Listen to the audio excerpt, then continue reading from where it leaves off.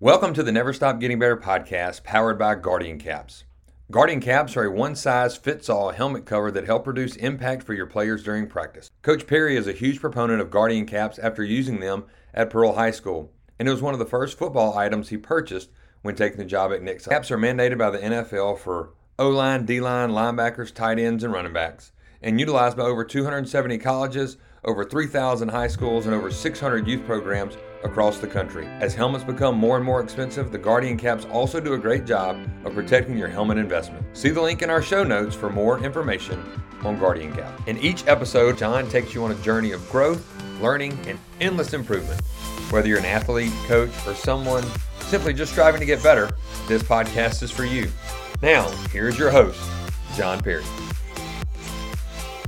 Today will be week 3 of the Inner Circle, delivering a solo early week edition.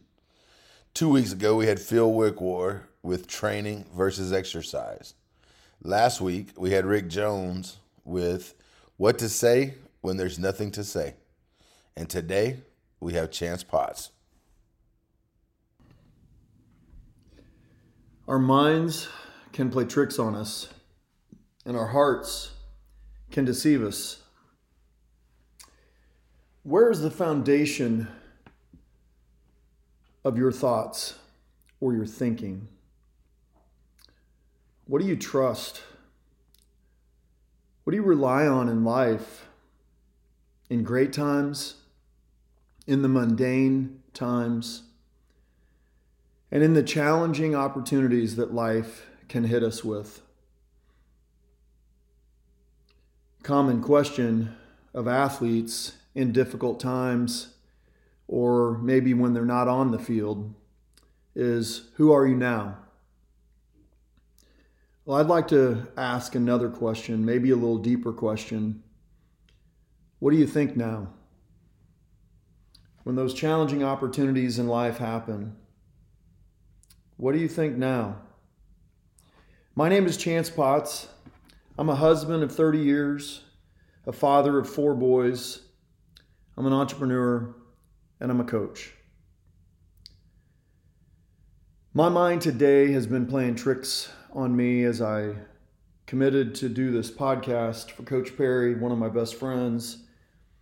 I'm a firm believer in Never Stop Getting Better, and I love what he does here and how he pours into people and how he gets better through the process. But my mind nonetheless has been playing tricks on me. Maybe no different than many of you when you step out to do something that's an unfamiliar, uncomfortable. And, it plays tricks on me like, who am I to be doing something like this? Or plays tricks on the message. Is this message, does it really need to be shared? I've shared it a few times. Does it need to be shared again? Is it worthy of being shared?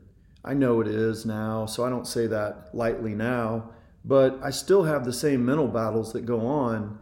That's like, okay, but instead of my story, maybe somebody needs to hear other people's stories. And while sometimes I think that is true, we all have a story. Or maybe my mind plays tricks on me on what you think. What are you going to think about me? How good do you think I'm going to be? How much do you think I'm going to suck? Just being honest. The dichotomy of my life is interesting. First, I have to admit that a number of years ago, I didn't even know what the word dichotomy meant. I majored in recess in college, so somehow I got through. I'm thankful sports got me in. I'm thankful the camaraderie of sports got me committed to stay and finish. But while I sincerely care too much about what people think, the opposite has become true, or maybe not the opposite, but a different dichotomy. And that is that I quit caring so much about what other people think of me, and I started caring so much more about what other people think of themselves. And I'm thankful for those mind shifts in life and the times when that happens. Because in my life, when you look at the first quarter, it was really modeled by a lot of dysfunction. Not complete dysfunction, because my mom was very functional. She struggled through her path. She had a major marathon, if you want to call it, many challenges in life, but one of them was when my dad left when I was very young. My mom was left with my older sister, me, and my younger brother, Ty, who lived to be 22 years of age and had severe cerebral palsy. And so I watched my mom feed him every meal, bathe him every day, change every diaper for 22 plus years. A true, joyful perseverance. Not happy every day, a joyful perseverance. But in the second quarter of my life, well, let me wrap up my first quarter. I didn't mention this. The dysfunction really heavily came from my dad, and I didn't want to duplicate it. 10% of what my dad shared with me was priceless, and we don't have time for that today, but it truly was priceless, and I'm thankful that I had a dad that loved me and I loved him. But 90% of my dad's life was dysfunctional, and it was easy to be duplicated, and it's not what I wanted to duplicate. And we don't have time to get into all that story either, but that was the first quarter of my life. And honestly, it went well into the second quarter, but in the second quarter, I started to see and experience and get to know people like Jim Rohn, the late Jim Rohn, who shared things with me like, you are the average of the 5 people you're around the most. Or don't wish life was easier, wish you were better. Or the late Zig Ziglar, who I got to see in person, would say things like, if you help enough other people get what you want, you can get if you help enough other people get what they want, you can get what you want. And I love that because it's a team thing. It's not just because I want to get what I want. It's that path makes getting what I want more fulfilling by helping other people. And he shared many other things, but there were many other mentors and people along the way that I just saw that I went from searching and seeing what was dysfunction to searching for a new direction. And the most core and foundational piece of that ended up being some people in my life, my wife's life. She knew Mike and Jada Denbo, and Mike became a pastor in my life early on as we met him through where my wife worked and became involved in a church. And I gave my life to Christ in my 20s, and it's been an amazing and interesting journey ever since. But I've had pastors, I've had many mentors and people in my life to give me a better direction of thinking. And I could mention many of them, but we'll just move on to chapter 3. Because chapter 3 of my life, the focus is on my response. And while that has been a factor throughout my entire life, how do I respond to adversity? How do I respond to the mundane? How do I respond to the phenomenal times in life? I heard a mentor say in business one time that one of the greatest obstacles to success is a little bit. Sometimes we can think the big and great things that happen in life, or at least they're perceptively great because they're in the world's eyes of, major milestones, when in reality they could become some of our biggest challenges and adversity that we're going to face, because sometimes a little bit of success can be one of our greatest adversities. But there's desired adversity and there's undesired adversity.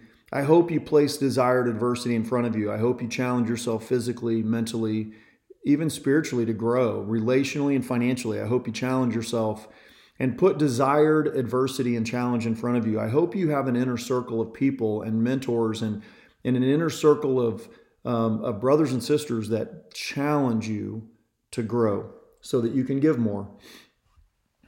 But I want to share with you how not just to go through adversity, but to grow and even give through life's biggest and most challenging opportunities. I want to share with you the way. We don't have time to get into all the backstory right now, but there's a lot of story behind the story to the event that I'm going to share with you right now. Where I'll start is November 15th. It's before 5 a.m. I don't know the exact time. I know it was way before the sun came up. And I have this overwhelming feeling of gratitude that wakes me up. Complete clarity, can't go back to sleep. Have a guest from out of town staying in my home. It's become a great friend. And building another business, and I've been fortunate to build a few businesses and help others do the same. But this overwhelming gratitude just wakes me up. I go to the kitchen, make a cup of coffee, and I grab a yellow 8.5 by 11 notebook, and I write line by line on the entire 3 pages of things I'm grateful for. It was an amazing morning.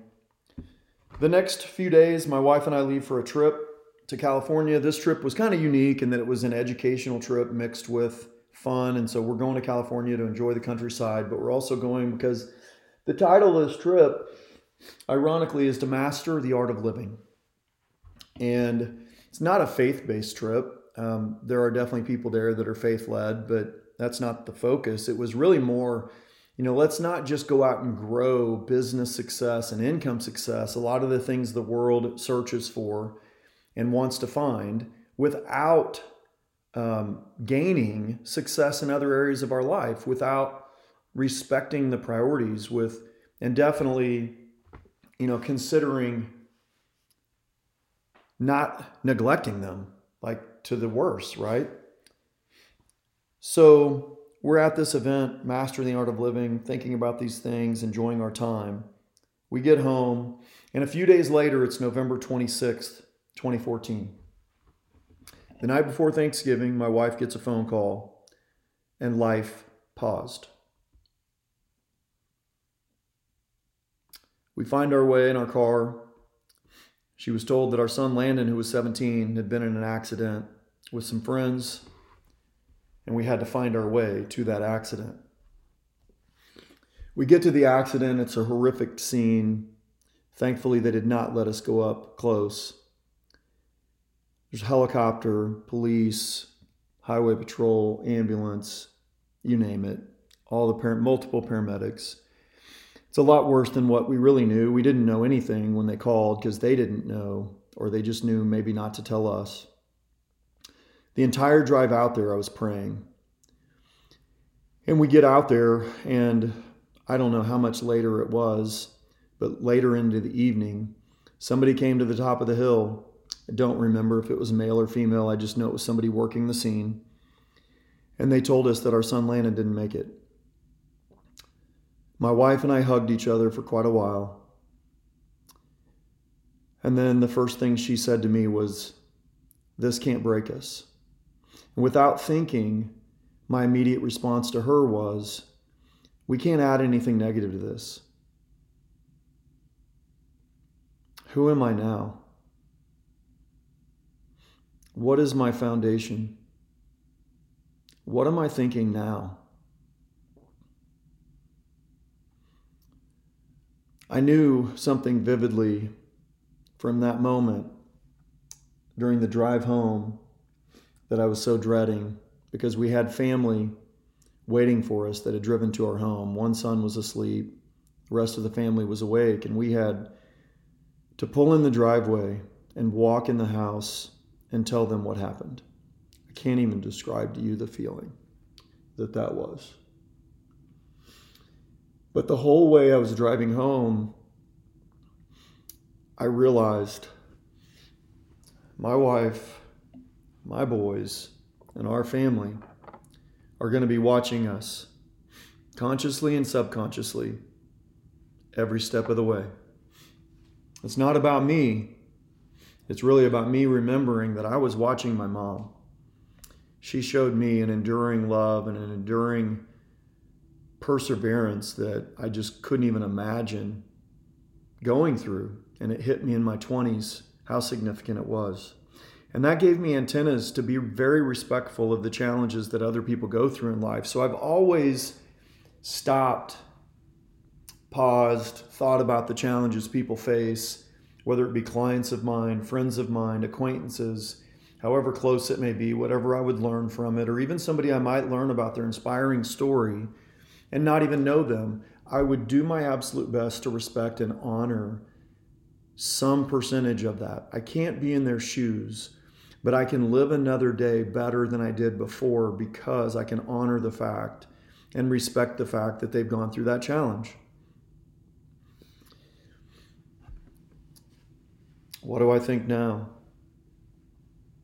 Who am I now?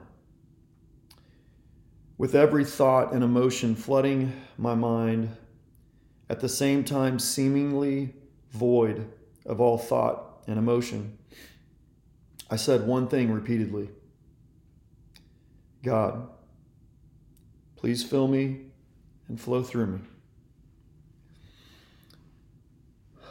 The next few days, weeks ahead, I am in this fog, can't sleep, exhausted, on fumes, yet I'm present at everything going on.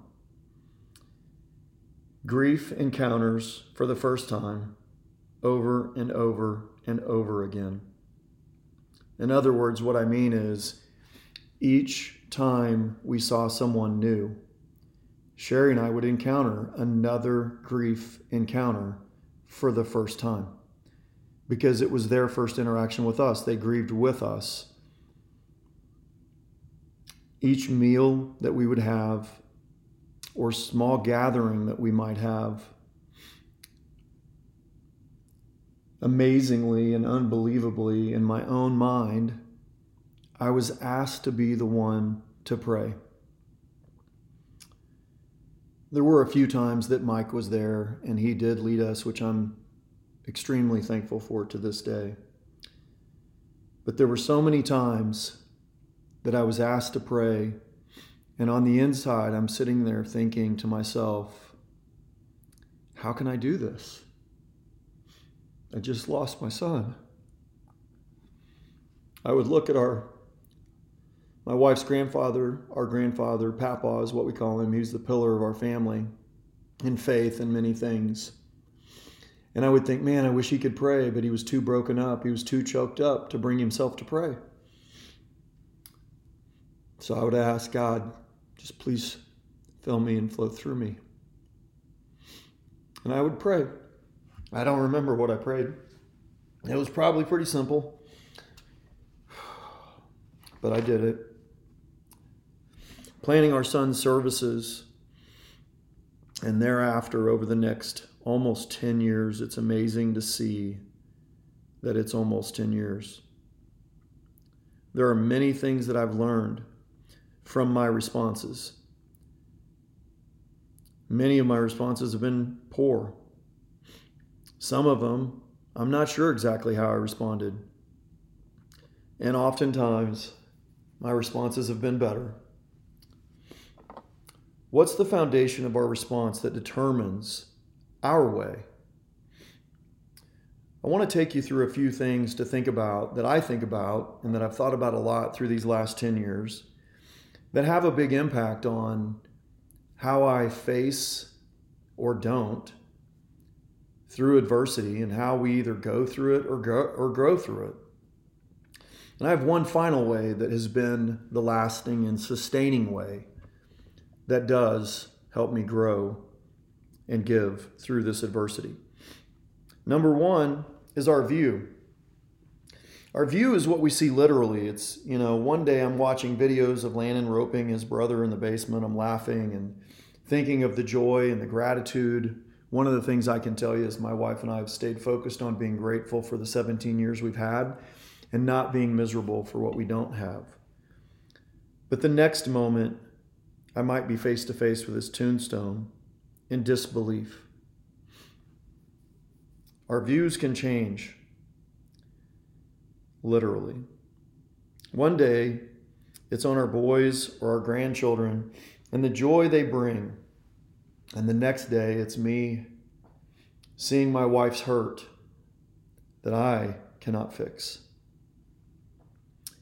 Again, our views change and cannot be fully trusted alone to sustain us to grow and give through this adversity. The second thing is our perspective. It's different than our view. Our perspective is what we think we see. It's what we believe about what we see. And there's a lot we can unpack here, but I could be immersed in personal growth and believe or perceive others are too, which may not be true. Or I could perceive that these choices I'm about to make, they're small, they don't matter that much. It's really not that big of a deal in the moment, but they do. But my perspective is at the moment, they don't. And I'm wrong. Or they could be a perspective that sharing my story is not necessary. I've shared it before. It's not that important. There's others that can share a much better communication or better presentation or better something of a story than what I have to share. Again, that's our mind playing tricks on us, and even at times our heart deceiving us. Our perspective in life may stay the same our entire life. The reason I can say that is because I witnessed it by my dad. My dad was probably the same from 26 to 86 when he passed away. He really didn't change his perspective much, not all the years I knew him. Our perspective can also change. It can change by our own thinking, it can change by our experiences, and it can change by our outside influences. Where do your thoughts take you? What or who influences your thinking the most? Our perspective definitely matters, but our perspective is also going to change from time to time with different experiences, maybe even different growth opportunities if we're fortunate enough to have them. The third thing that is such a big part of what we go through here in these challenges in life is our feelings and our emotions. They lead us to our choices, which lead us to who and how we are. And I think we all know that our feelings and emotions can be fleeting. They can change on a regular, daily, moment-by-moment basis. They can't be trusted. I do believe God gave us all the feelings and emotions we're supposed to have. He created us, so I think they're all in us for a reason, but I don't believe they were meant to be controlling us and imprisoning us at times to be inside them without really an awareness of how to get out of it. But our feelings and emotions can change from AM to PM with music, with movies, with people, with events, with work, or good or bad, maybe there's a little bit of both, with compartmentalizing. Our feelings and emotions can change. We can just shove it aside like I do, or compartmentalize it, put it in a box over there. Like I said, our hearts can deceive us and our minds can trick us. Although we could train our minds to stand firm on a better foundation. Let's go a little deeper. The last item before I get into the way is our beliefs. A deeper rooted bias towards the things I've learned or think I know. I'm not giving you the dictionary version of beliefs or some other personal self-help guru's definition. I'm just giving you mine. It's a deeper rooted bias towards the things I've learned or I think I know. That's what I believe. Good, bad, or indifferent. I'm thankful, like I said, to have had many mentors and people pour good stuff into me to help me think better and believe beyond what I would have otherwise known. A few of my beliefs are, a lot of people search for balance in life. I believe foundation is more important than balance. While we're not promised any amount of time, I do believe time promotes or exposes us. And we don't have time. What we have is the opportunity to be present, to be a steward of what we have now. Our thoughts, our health, our energy, our relationships, our resources, our service, and our contribution. Our beliefs can change. From an event like what we experienced, we could become very angry and bitter. Or, as in my case, what I learned through a particular story that we don't have time to get into now, I learned to forgive in advance. We can believe things are possible, or we can believe that the choices we make to self-sabotage is not that big of a deal, and yet it's limiting what God can do through us to become our best version of us. Beliefs can be a source of trained hope if planted in the right ground. But the reality is our view, our perspective, our feelings and emotions, and even our beliefs can all change. And when we're facing adversity, who knows where they're going to go? really depends on what you've put in over all the time prior as to what's going to come out, and maybe more importantly, what you've put in most recently in the last month or quarter of your life that may come out during that time of adversity. What I have found is that while these can be helpful and very important, the most important foundation to consistently growing and giving through adversity is the way. The way is something that doesn't change. The way is something we can count on. Our paths, meaning your path, my path, thousands if not millions of people's paths, our views, our perspectives, our feelings, our beliefs will be very different in multiple ways. With significant adversity, it could be the type of loss we face. With the loss of a child, it could be how we lost the child. And with the loss of a child, it could be at what age did we lose the child. All of those are significant factors that can be different. But we have the significant devastation nonetheless. They're all significant and beyond words challenging to describe at times. But the way provides us the same possible encouragement, endurance, and brand new end. I want to share quickly a quote by John Maxwell. While we cannot go back and begin again, we can always begin a brand new end. How do I begin a brand new end? My way, through this adversity? Well, I've shared it a couple of times through this, but I'm going to share it again. God, please fill me and flow through me. It's a simple prayer and a powerful one. I realized my wife and kids are watching. I wanted this to not break us, to stay the course one step at a time. I didn't want to add anything negative to this. I wanted to find the way to consider it pure joy, my brothers and sisters, whenever you face trials of many kinds, for the testing of your faith develops perseverance. I'd like to say that that verse has been my top and favorite verse since I was saved in my 20s for deep and meaningful and very scriptural and spiritual reasons. But the facts are it wasn't. It was the last word. It was perseverance. I love sports. I love the underdog. I love people who fight harder than others, who win the mental battle to overcome and win, even though they're not supposed to. But through my journey, my path, this is the scripture verse that stayed with me for so long. And God has taken me through a journey of learning it in reverse. I'll read it again. Consider it pure joy, my brothers and sisters, whenever you face trials of many kinds, for the testing of your faith develops perseverance. All these things will change: views, perspectives, feelings, beliefs. The way that carried me, challenged me, grew me, and sustained me is the way. What is the way, you ask? Well, I'm not a pastor, Bible scholar, definitely not ordained in anything. Like I said, I majored in recess.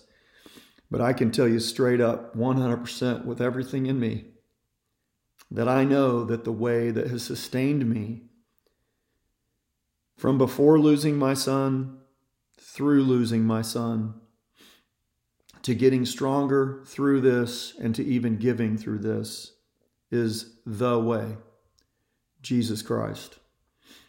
I am the way, the truth, and the life.